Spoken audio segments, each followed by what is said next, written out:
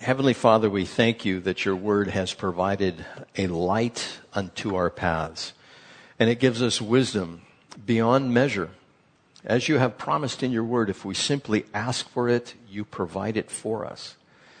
And so, Father, we ask for that this morning as we gain knowledge, and to that knowledge we add self-control and perseverance. All of those things, we ask that you would turn all of that into wisdom, that we might use the knowledge and the perseverance and all of those things that you give to us in such a way to bring glory to you. And as your disciple John the Baptist said, may you increase and may we decrease. In Jesus' name, amen. So the Apostle Paul told us that he did not use worldly wisdom when he came to them and he was teaching them. They were blank slates.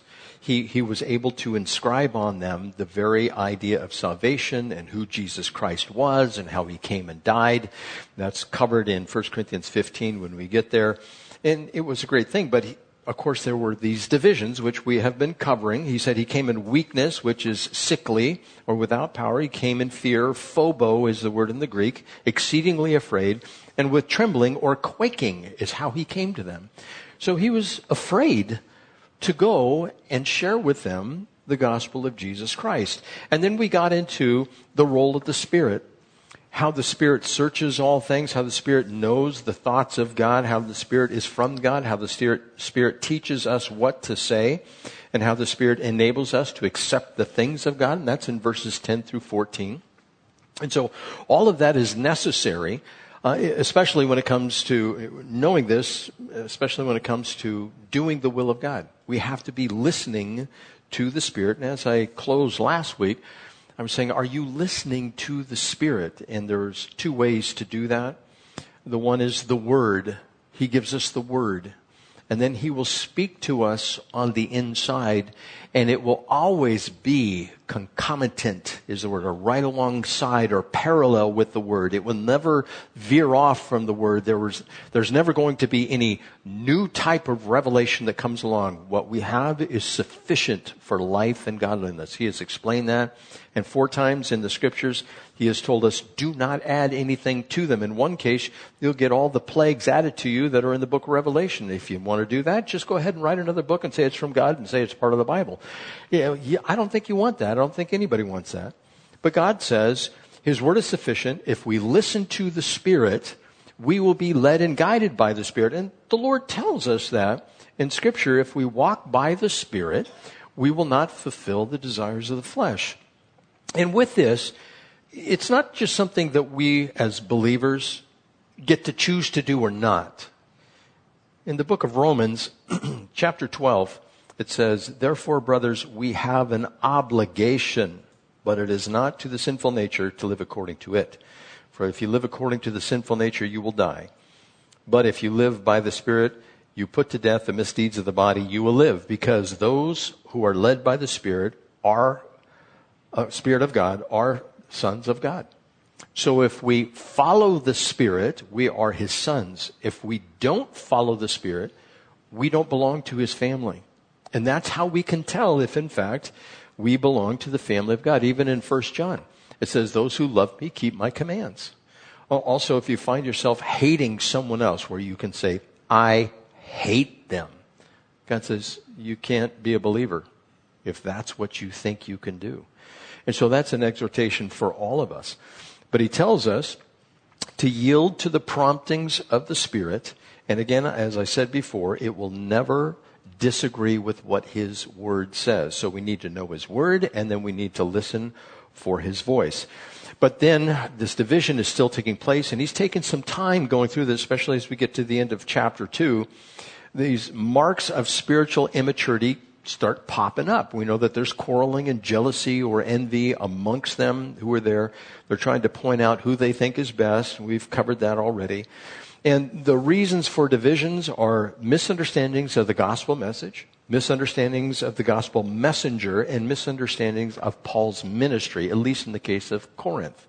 They misunderstood who Paul was, what he was supposed to be doing. That's why they divided into groups. That's why they said Apollos. That's why they said Paul. That's why they said Cephas.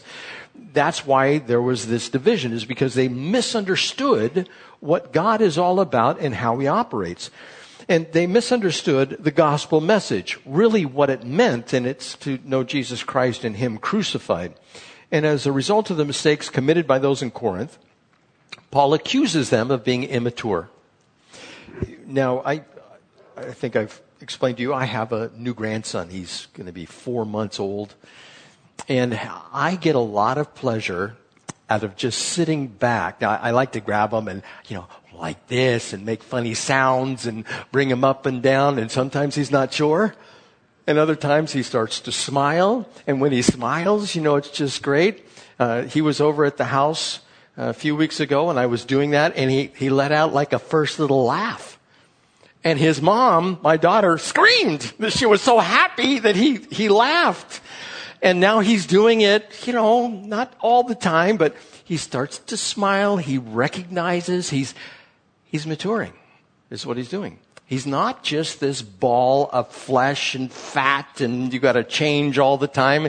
And it's a lot of fun. And I sit back and I watch my daughter and I watch my wife, especially my wife. I watch her when she has been waiting a long time to talk like a baby and not to a dog.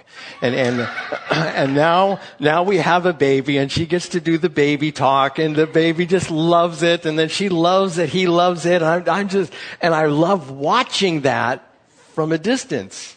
The joy that it brings that this little baby, he's starting to learn. And pretty soon he's going to say his first words. I turned to my daughter and I said, have you taught him his first word yet? Are you practicing that? And she goes, yes. And I said, well, what's the first word? She goes, mama. What else? And so she's working with him and it's all good. It's wonderful to see that maturity come along. But if you don't see that, we say it's sad. It's tragic if you don't see that. And we never relate that to our existence as Christians. Now, like I said, I'm really happy for all of you who are growing. I love seeing that. I take tremendous joy out of seeing people mature in the Lord, knowing that some of the things that are covered, not just in my teaching, I'm nobody, but in the teaching that takes place here at church, that people are grabbing hold of it and they will remember it for the rest of their lives. They will not let it go. And so they are a bunch of immature believers. In 1 Corinthians chapter 3 and verse 1, it says, brothers, I could not address you as spiritual, but as worldly or carnal, mere infants in Christ. Now, this word infant, one of the definitions is not speaking. So how young does the infant need to be to not speak? 4 months. He's not speaking, so maybe all the way to 5 months, 6 months, sometime in there, he's going to pick up mama because that's the first word that he's listening to. But it is an infant, and figuratively, it's a simple-minded person or an immature Christian.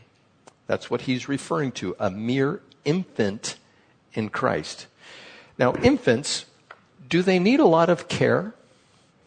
There's some babies, you can put them on a blanket and they'll stick their head up and they'll just drop it and stick it up and they'll look around and they'll see colors and they'll look at you and they just kind of entertain themselves. Or if you put them on their back, you give them something in their hand, if they can hold it, they'll just entertain themselves. Then there's babies who don't entertain themselves at all, that you have to pick up and you have to walk around, and if they're 15 years old and you're doing that, you get the picture?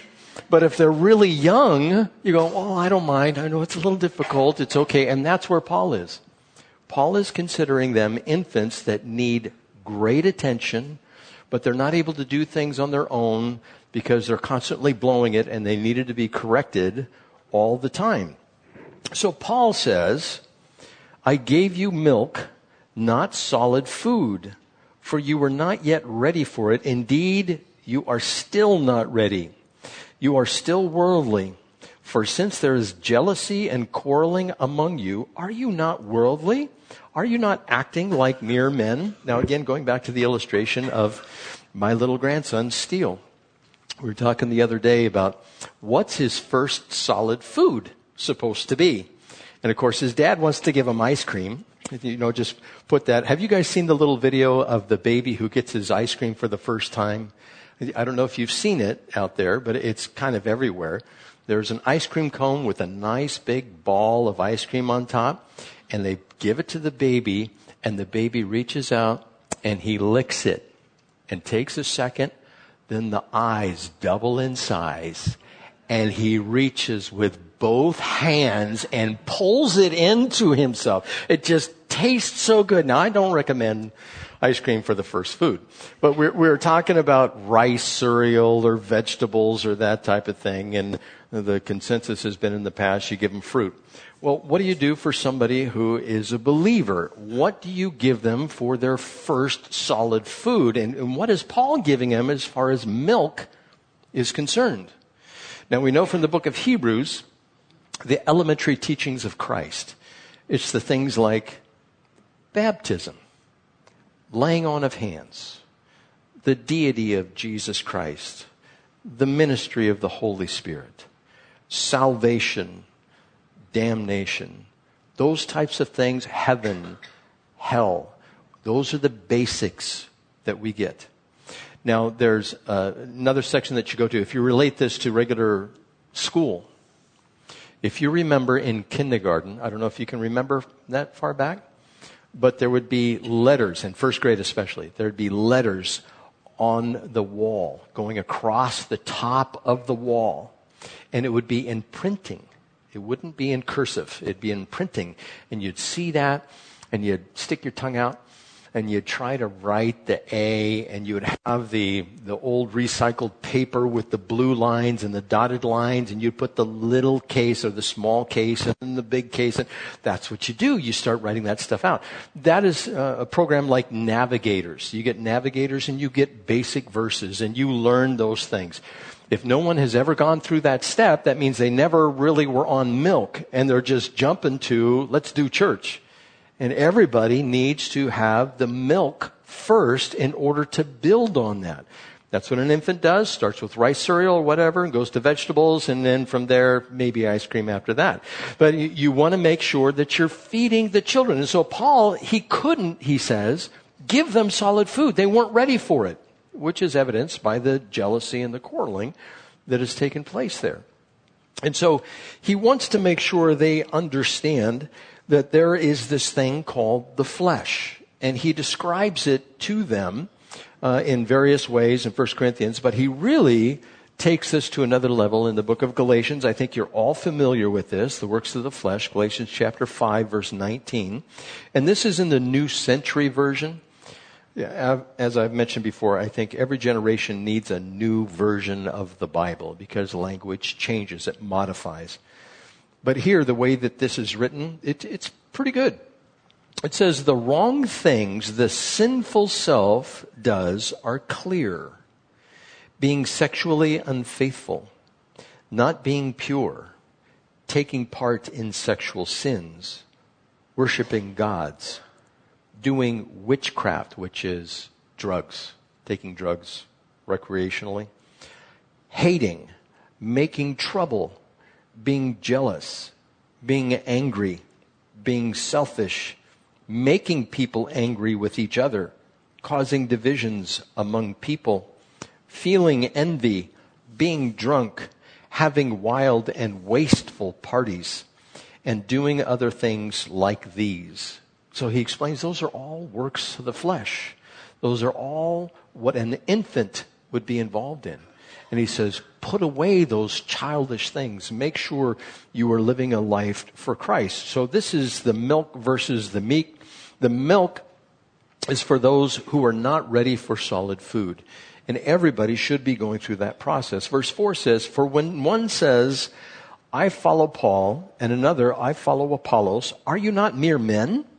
What, after all, is Apollos? What is Paul? Only servants through whom you came to believe, as the Lord has assigned to each his task. I planted the seed, Apollos watered it, but God made it grow. Now you see how we all work together here? God is the one who has supplied the foundation. What is the chief cornerstone? I should say, who is the chief cornerstone? It's Jesus Christ. He's the one the builders rejected, and he has become the chief cornerstone of the whole church. If you don't have that cornerstone, the church falls down, and Jesus is it. And along with that are the apostles and the prophets, who are the foundation stones. And you're ready to build on that. Where I'm working right now, there's 17 homes going up, and they've just finished the last of the pads. All the pads are up, and they're ready to put the wood going up the sides. But with that pad, that foundation, they have all the pipes in there. They have the electrical that you can fish through there. They have the bolts to hold down the bottom plate of the walls. They have everything ready to go, but there's no wood yet. And so the foundations are set, and we need that same thing for us. We need to have that foundation. If you can't say basic things like the books of the Bible, I mean, that's a basic thing. You want to know where to turn. In the youth group, they're going, where do I turn? We have one Japanese foreign exchange student, and she always needs a little bit of help. And when she's thinking, she always looks up in the sky and, she's trying to get the language down just right. She's an infant as far as the English language is concerned. She needs help turning in the Bible and where to go. But so do the other kids who are in there as well. Some of them, not all of them. So that's a basic. Knowing the books of the Bible. And if you need to start out with the Pharisee tabs in there, that's what we used to call them. You know, you look, I can see where the book is. Instead of just being able to flip through to find where they are, that's a basic thing. Or the 10 Commandments, having the 10 Commandments down and having them down in order and being able to recite them at any time. That is foundational. That is basic material. You want to know some of the basic people out of the Old Testament. Like who would you say is one of the most important figures in the Old Testament? Now, there are several that you could name, but the first one that you come to, who do you think that is that God writes almost the most about? Well, Moses is one. Abraham. What about Joseph? Joseph prefigured the coming of Christ. Just knowing a little bit about their lives and what they're doing. What about Samuel, who was the last of the judges, who installed Saul? Oh, King Saul and King David and King Solomon. We should know those people as well. And maybe a couple of the judges, maybe like Gideon, Barak, Jephthah, Deborah. What did they do exactly? What happened with them? And what about Daniel or Hosea, Joel, Amos, Obadiah, Jonah, Micah, Nahum, Habakkuk, Zephaniah, Haggai, Zechariah, and Malachi? What about, those guys as well? And what they've done or what they haven't done? Or how about the disciples, the 12 apostles? Do you know who they are and what they did? Did you know who Judas was? And the apostle Paul. He wrote most of the New Testament. Do you know anything about him? See, these are the basics. If you can't go through and do the basics, that individual is still in infancy. And we want to make sure we have it down where we can just bring it out at any time, where we don't have to open up the Bible and say, let me see about that. That's the purpose of going through the Word. Of course, that's part of listening to the voice of God. Now, he goes on to talk about these individuals and how they play in God's plan. In verse 7, he says, so neither he who plants nor he who waters is anything, but only God who makes them grow. The man who plants and the man who waters have one purpose, and each will be rewarded according to his own labor. So Paul is lowering all men, and he's exalting God, and God is the one who causes the growth. Now, you have to ask yourself, are you the one who plants? Are you the one who waters? Or are you the one who set the foundation? Okay, let's take out that one, because we know that's Jesus Christ and the apostles and the prophets. It says that clearly in the New Testament. We are not part of that. So we are either one who plants or one who waters. Now, if you're one who plants, that means you evangelize. You go out and you tell people about Jesus Christ. Whether you do speaking in a secular term, do you do the cold calling? When you walk up to them, say, hi, my name is Bill. I'm with Calvary Chapel Lakeside. I'm here to give you the gospel of Jesus Christ. Would you like to hear it? And they'll say, no. Or they'll say, yeah, tell it to me. And if they don't want to hear it, you just move on to the next person. All of us are supposed to do that. That's part of the basics of the Christian faith. All have sinned and fallen short of the glory of God. Confess with your mouth Jesus is Lord and believe in your heart that God raised him from the dead and you will be saved. So we need to have that down. So you're either going to be one who plants or one who waters. Now the planter, and he's using these metaphors here. He's using the one who is like the farmer who goes out and plants and waters, and he goes on later to use the builder. And he talks about that, but he wants to use these metaphors because the people back then understood the metaphors. Now, if you're going to be the one who plants, it's not just, as some president or some presidential candidate just said, it's easy to farm. It's not easy to farm. You know, there's this place called Cal Poly San Luis Obispo and Cal Poly Pomona where they learn agribusiness. They learn how to plant a corn kernel. They learn how to do it correctly. They teach what a monocot and a dicotyledon is. And if you don't know that, do you know what you're planting in the field? And do you mix crops? The Lord says in His Word in the book of Leviticus, do not mix crops. Well, why do you not want to mix crops? And there's all kinds of wisdom in God's Word about that, but that's why the secular universities are set up to teach you how to plant and grow a crop. Because there's all kinds of things you have to be aware of, all kinds of things you have to pay attention to. If you don't, you're going to have crop failure. For instance, if you see a field and you go, I'm going to plant that field with wheat. Really? You're just going to walk out there and cast it out? Can you do that? No. Get a plow.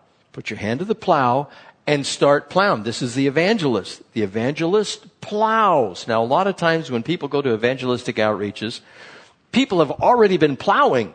They've already been stirring up the field. They've already been witnessing. And the person who comes along who's the evangelist, he wraps up the deal. He brings them in for God's kingdom, not in a secular sense, but he gives them the gospel of Jesus Christ.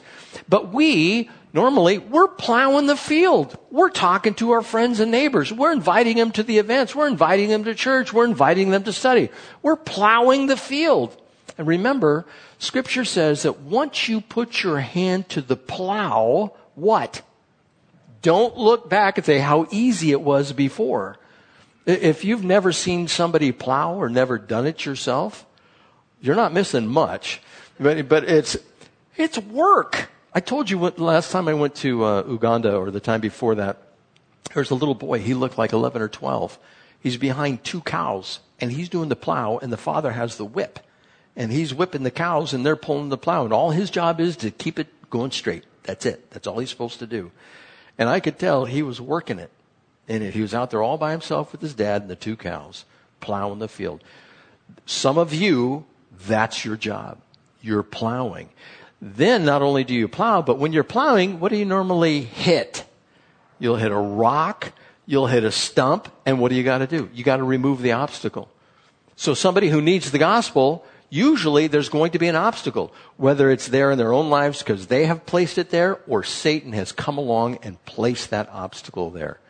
You have to work through getting through that. You have to pull out that obstacle. And it's not like you just say, oh, there's a rock, I'm going to give up. The farmers back then, if they gave up, they would starve. And they're not into starving, so they had to work hard. So are you plowing a field? Are you removing the rocks? Are you making sure the weeds are pulled? Are you making sure the stumps are out? We are either one of the two. The other one is watering. Now, how do you water? Do you just simply get out there and pray for rain? Is that what you do? Or do you carry a bucket on all the wheat? Is that what you do? Well, I think you do pray for it. But modern day farming, all you have to do is go down to El Centro, and you can see exactly what they do down there as far as water. They have these channels. They have to dig the channel. They have to get the water, and they have to flood the field. If it's rice or something like that, it's a lot of work. So keep this in mind. For both the one who plants and the one who waters, you're working at it. If you're not working at it, who are you? Are you in Christ? Are you not in Christ? And by the way, I just want to make sure this is not an opportunity for you to take a guilt trip. I'm not into guilt trips. I just want to explain what God says is a believer, what God says is a disciple. And we're supposed to do a self-examination. Are we really walking like a disciple? To give you an example of this, another personal example. I have been talking to this guy at a supply house, not too far away from here. And he always seemed like a really nice guy, and every time I sit down, he wants to chit-chat a little bit. And I'm going, and so I'm listening to him and talking with him. He's telling me about his kids and what they did on the weekend. And I'm just going, okay, I got this job to get you, but I'm going to listen. I'm going to listen to what he's talking about.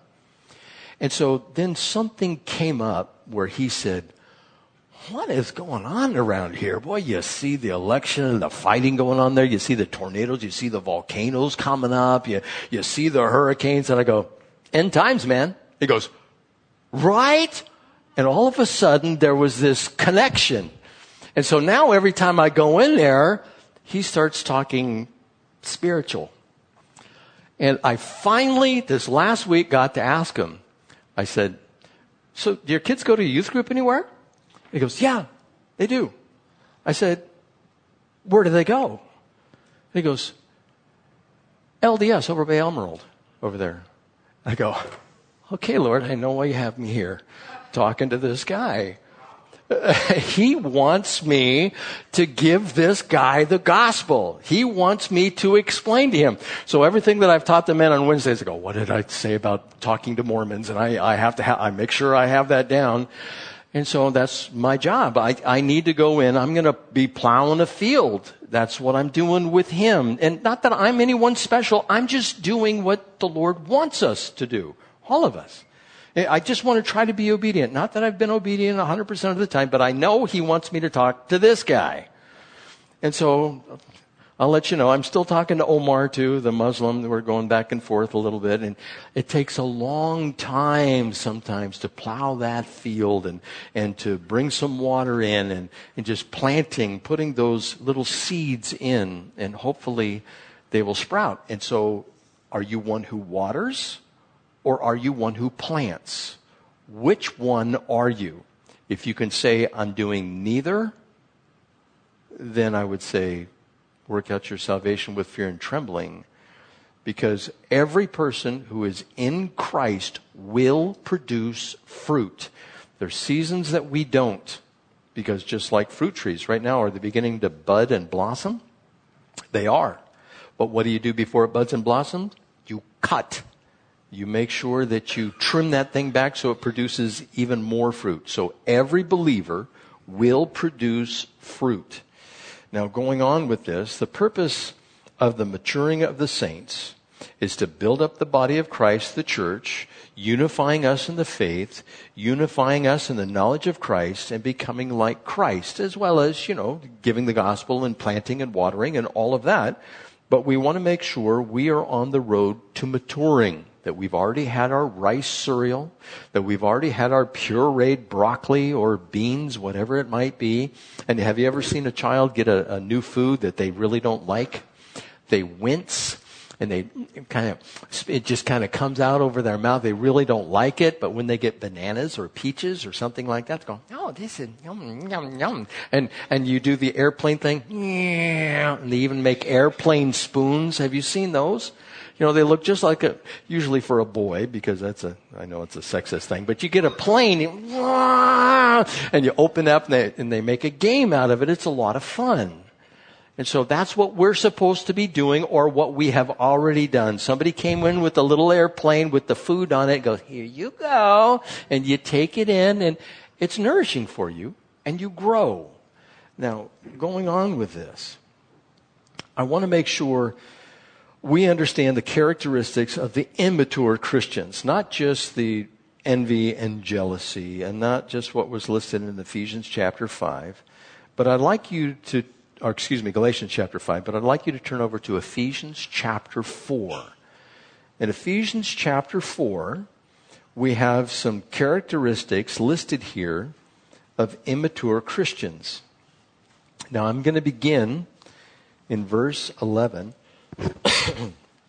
And he says there are those who God has provided in positions of authority. And when I say positions of authority, that means servitude. That means servitude to God. The pyramid is inverted. The more you get responsibility, the lower you are on the rung. The more of a servant you become, a doulos, a slave for life. So in verse 11 it says, it was he who gave some to be apostles, some to be prophets, some to be evangelists, and some to be pastors and teachers. So there are a group of individuals that have been ordained by God to go out and provide food, nourishment for those who are immature. It says in verse 12, to prepare God's people for works of service so that the body of Christ may be built up.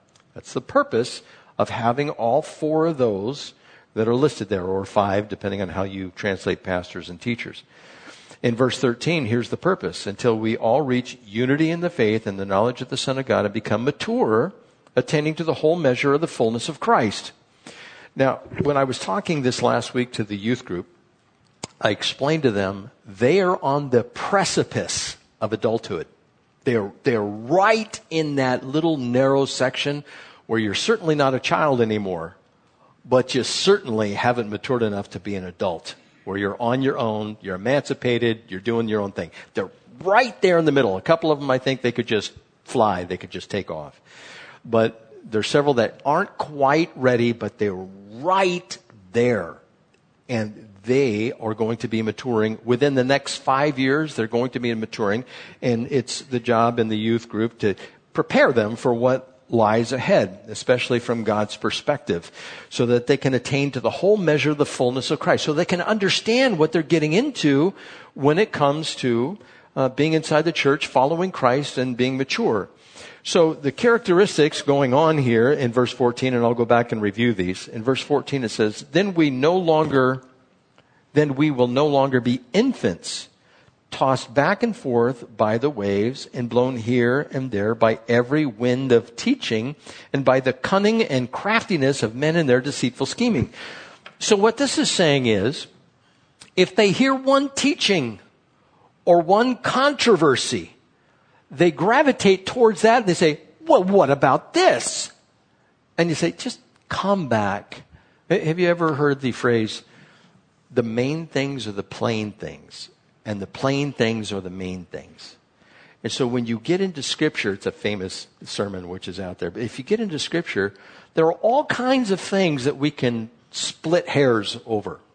Well, I don't know if that's true. Is that true? I don't know. And it's fun to go through that, but if you make it a habit where you're always on the periphery, you're always on the edge, you're walking the fence line, you're looking for some out, you're looking for something. It's kind of like the skeptic.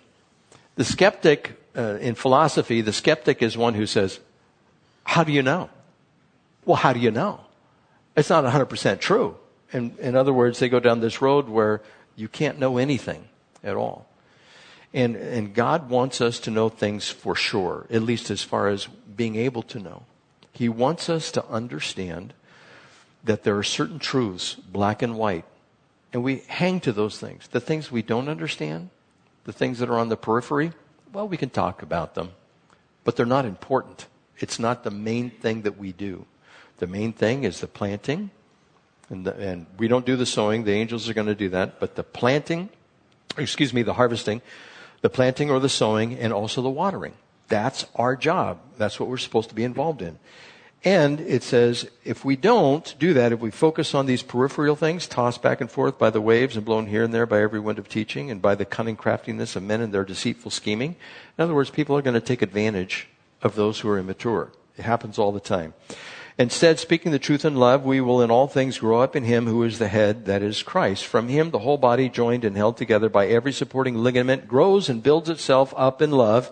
As each part does its work, so I tell you this, and insist on it in the Lord, that you must no longer live as the Gentiles do in the futility of their thinking. They are darkened in their understanding and separated from the life of God because the ignorance that is in them due to the hardening of their hearts. And so what's being explained here is, imagine a human body with its muscles, its tendons, Everything is fit together. Have you ever seen some of these body things that they have where these are all the blood vessels in the head and nothing is there but the blood vessels? Or the nervous system. They have dissected a human being to such an extent that all you see are the nerves. Imagine if we were all just a bunch of nerves. Are you nervous? Or all just a bunch of blood vessels that were walking along. And you could see the human being, the blood vessels walking along, but there's no flesh, there's no tendons, there's no muscle. You would say, that is weird. What is this, like Halloween or something? Or just a couple of eyes. Remember in Scripture in the Old Testament, a hand just came in and wrote on the wall. If you saw that, would you think it's strange? Yeah, you would. Now, you've heard me say this before. All I am is a couple of lips. I just speak. That's it. That's what I'm supposed to do. There's other things that we all do. But for the most part, I'm a couple of lips. Imagine if there was nothing coming in here but a couple of lips and stood before you and all you saw was the lips. You'd say, that is weird. But people provided for me insight and instruction when I was young. They assisted me. Not only did they help me grow my lips, so to speak, but they gave me strength in my muscles. And the muscles were able to keep the bones firm. They didn't come brittle because I was exercising in my faith, and I owe it to them. Now, this couple that discipled me, they were just excellent. And other pastors and teachers, they were all assisting me in growing up in the Lord. I'm so indebted to them. And one day when we get to heaven, I'm going to give them the biggest hug for what they did and how they brought me along. And they put this fire in my heart. I think God mostly did it, but they came along and had this huge fan and they were just fanning this thing. And I'm going, okay, let's go. Of course, I scorched people in the meantime. But it's the idea that we work together. And if something is not working, try this sometime. If your right arm is your dominant arm, tie it to your side and go a full day with your arm tied to your side. Just try that. See how it works. Well, that's what happens in the body of Christ if somebody says, I'm not into that so much. Why? Because it causes me strain. I'm not going to hurt my muscle. Something like that. We all struggle. One of the things I told the kids again, I explained to them the story of Joseph and everything he had to go through and how life was difficult. And he had to go to prison. He was lied about. He was persecuted. His own family rejected him. I'm sure he cried many times. He was treated unjustly. And I told the kids, your greatest trial has not arrived yet. Or your greatest trials have not arrived yet. I said, I want to prepare you for them. When you get out there in the world, your trials may be huge. And just be ready. God knows what you're going through. And He will bring the comfort if you turn to Him. And so that's the same thing with us. Walk in the Christian walk. It is difficult. It is not easy, but we need to be doing it. It's just like taking care of the infants. Do you want the infant to take care of himself? What does the Bible say about the child who's left to his own devices? It's going to turn out to be a train wreck. Even worse, kill people in the process. And so we're supposed to train up a child in the way that they should go. And when they're old, they will not depart from that way. That is our task. We're either planting or we're watering. One of the two. Now, going on with this, we see in verse 9, for we are God's fellow workers. You are God's field, God's building. Now, what is this? He's using some more metaphors here. And the reason he's using the metaphors is that they understand what the metaphors are. Now, we might use a metaphor like, you are a car. And if you said a car back in the time of Christ, they would say, a what? A car. Oh, no, we're a jet. A what? Oh, no, we're the space shuttle. A what? We're an iPhone. We're bright. People look at us, they see all the color. No, you can't use that kind of metaphor. So the metaphor that's being used back then is, you're fellow workers. Oh, I got that one. I know what a fellow worker is. Oh, you are God's field. Oh, we plant fields all the time. Oh, you are God's building. Yes, there's lots of buildings. There's stonemasons, there's wood carvers, Jesus was a carpenter, all of these things that are there. So that's what he uses as far as a metaphor to communicate the truth. Now, what is the truth about that? We are God's fellow workers. That means God is laboring to get us saved and mature us, and we are also laboring to get people saved and mature others as well as ourselves. Now, and there's two parts to this. Then there is God's field. Who does he say is God's field? Someone else or us? We are God's field. What do you mean I'm a field? Because I'm dirty? What? I'm a field? I have to be plowed? Yes, in a sense. And I am God's building? So Jesus Christ is the foundation in our own personal lives. That's the perspective we'll take first. We are God's building. He is the foundation. We are set on the foundation. And that was set in a field. We are the field. We are the foundation. Our God is the foundation. We are the building.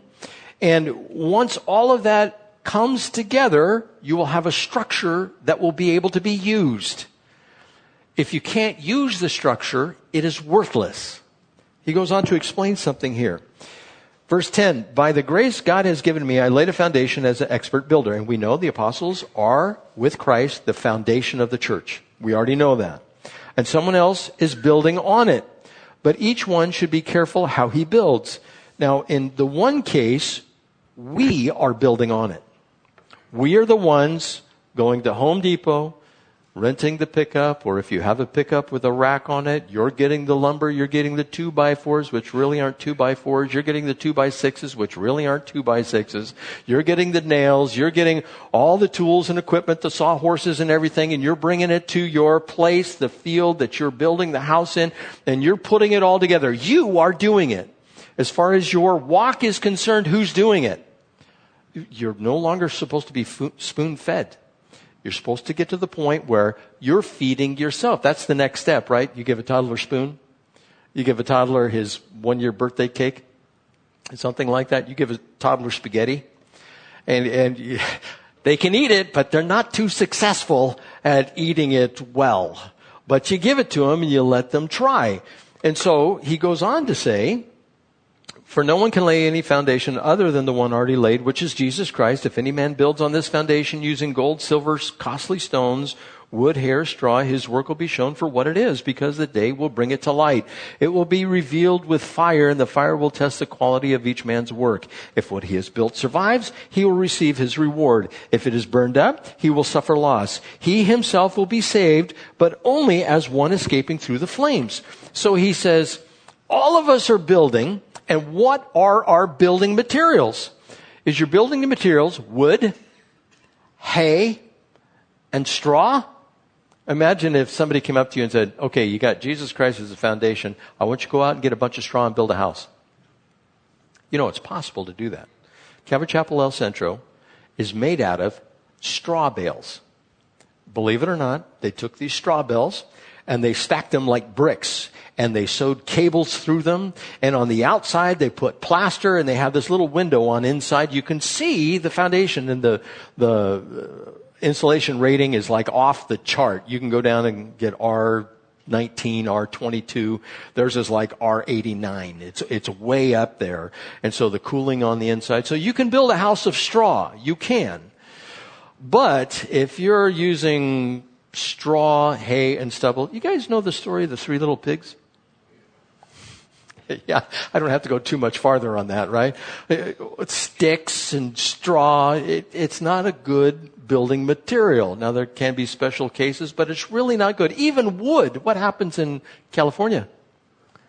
Termites, we got to get this place tinted. Termites eat everything. It's not good. And like the house over here, you know how old that house is? 95 years old. Yeah. In 5 more years, it's going to be 100 years old. This is built in 1945, the sanctuary. And somebody did it. Somebody did it for us. And it has withstood this test of time. There's a window right there. There's another window over there. We could open them up. We didn't even know the door was there. We found it, and we put the door in, the side door. We didn't know that door was in. That was all sealed up as well. We found that. But whoever built this place, they built it to last. Are you building a life that is meant to last into eternity. Are you putting your hand to the plow as far as your building is concerned? Now, if you're using gold, silver, and precious stones, how difficult is it to get those building materials? Go out and get some gold and build a house. Go ahead. Just try it. What are you going to have to do? Rob a bank or Fort Knox to get that stuff? Well, gold, silver, you're going to mine the silver yourself? Well, if you want silver to build, you do.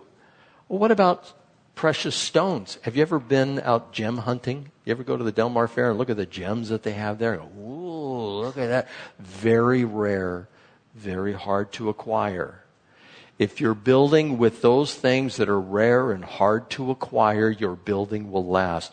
What are those things? Knowing the Word of God, paying attention to the Spirit, going to Bible study, studying on your own, listening to messages, being involved in fellowship, doing what the Lord has asked all of us to do, watering or planting. All of that is hard. It's difficult. It's very strenuous. And when Paul was explaining that to these people, they completely understood what was being talked about. I think there's a guy, he's a president, he has a gold front room in his New York apartment in the Trump Tower there. It's all gold on the inside. It's costly, and you look at that and go, oh, that's expensive. Imagine if you built your house with that. Now you might say, oh, it's so, you can name whatever you want to. But we're supposed to build with materials that will last. We're not supposed to build with materials that won't last. Now, what can you compare the wood, hay, and stubble to? What is that exactly that would constitute wood, hay, and stubble in my life? Wood, hay, and stubble, if you're making friendships inside the church, in the context of the text here, the wood, hay, and stubble is, I'm of Paul, I'm of Apollos, I'm of Cephas. You are divisive. Even though you're in the body, you're divisive. You are building your life. What you think is full of worldly wisdom, but you're using the precepts of the world. You're not using offer your bodies as a living sacrifice, holy and acceptable unto God. You're not using that. Or me, I'm not saying that pointing at you, and I point if I do. There's 3 fingers pointing back at me, so I'm 3 times as guilty as any one of you might be. So that's what we do. We use things of the flesh to accomplish what we think our spiritual means, our spiritual ends. And we're not supposed to do that. We're supposed to use the gold, silver, and precious stone. Now, have you ever heard the phrase, a faith like gold?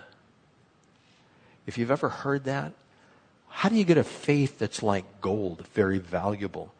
You have to go through the smelting process and the fire. You have to be tried and see God deliver you from whatever you're going through. Who wants to sign up for that? Nobody. And so we take the easy route. That's why, as a church in the United States, what kind of churches do we have a tendency to gravitate towards? Ones that make us feel wonderful on the inside. And whatever happened to knowing Christ crucified? That's the difficult part. We want to make it all nice and fluffy and flowery, but God says, no, I want you to die.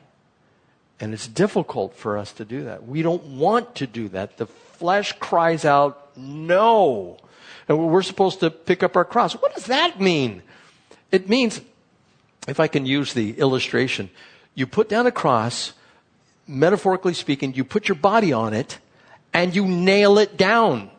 And what does it want to do? Come back to life. It does. And you have to kill it all over again. How often do you have to kill it every day?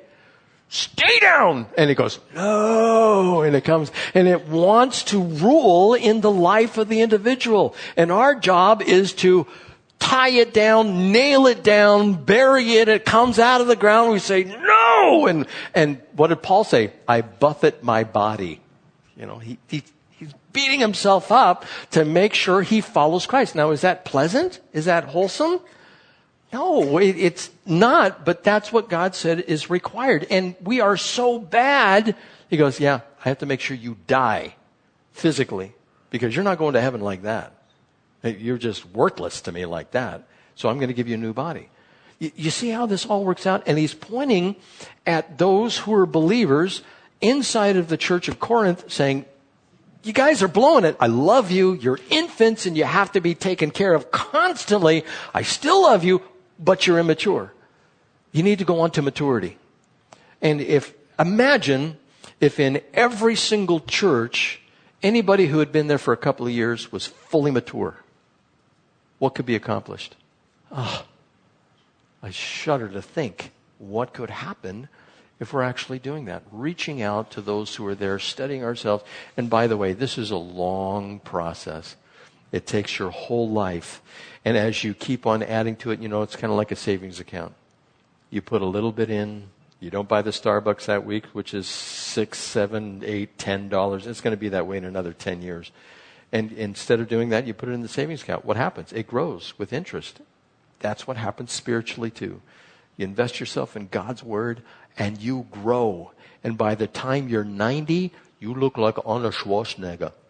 You're just spiritually, you're just going to be turning to the side and, people are, metaphorically speaking, coming up and go, look at the muscles on that guy. Oh, he's so pumped up. I want to pump you up. You guys get the idea? God wants you going on to maturity. He wants you just growing in the faith. He wants you to either be planting or watering. And again, it's not a thing that is under duress where you say, this is so hard. He makes me do that. No, you got to sign up for it. It's like the people who volunteer for the military. They sign up for that. They say, I will protect this country even if it costs my life. That's what we should be doing for Christ, even though it costs us everything. Let's pray. Father, we thank you for your word and how rich it is. And it shows us the way in which we are to walk. Father, I thank you for the believers in Corinth too. If it wasn't for their immaturity, we wouldn't even know what it is to walk properly. Not only in this book, but the others that have been delivered to us, especially by the Apostle Paul, which you used. We thank you for his ministry and how you used him. And we ask that you would do the same with us. In our small way, Lord, it's not even comparable. But there are those that we can reach. There are ways that we can become mature as far as the responsibility lies on our shoulders. So help us, Lord, be willing. And Father, we confess that to you when we are not. We know that your grace is sufficient. So help us, Lord. Guide us. Teach us. And we know you will. In Jesus' name, amen.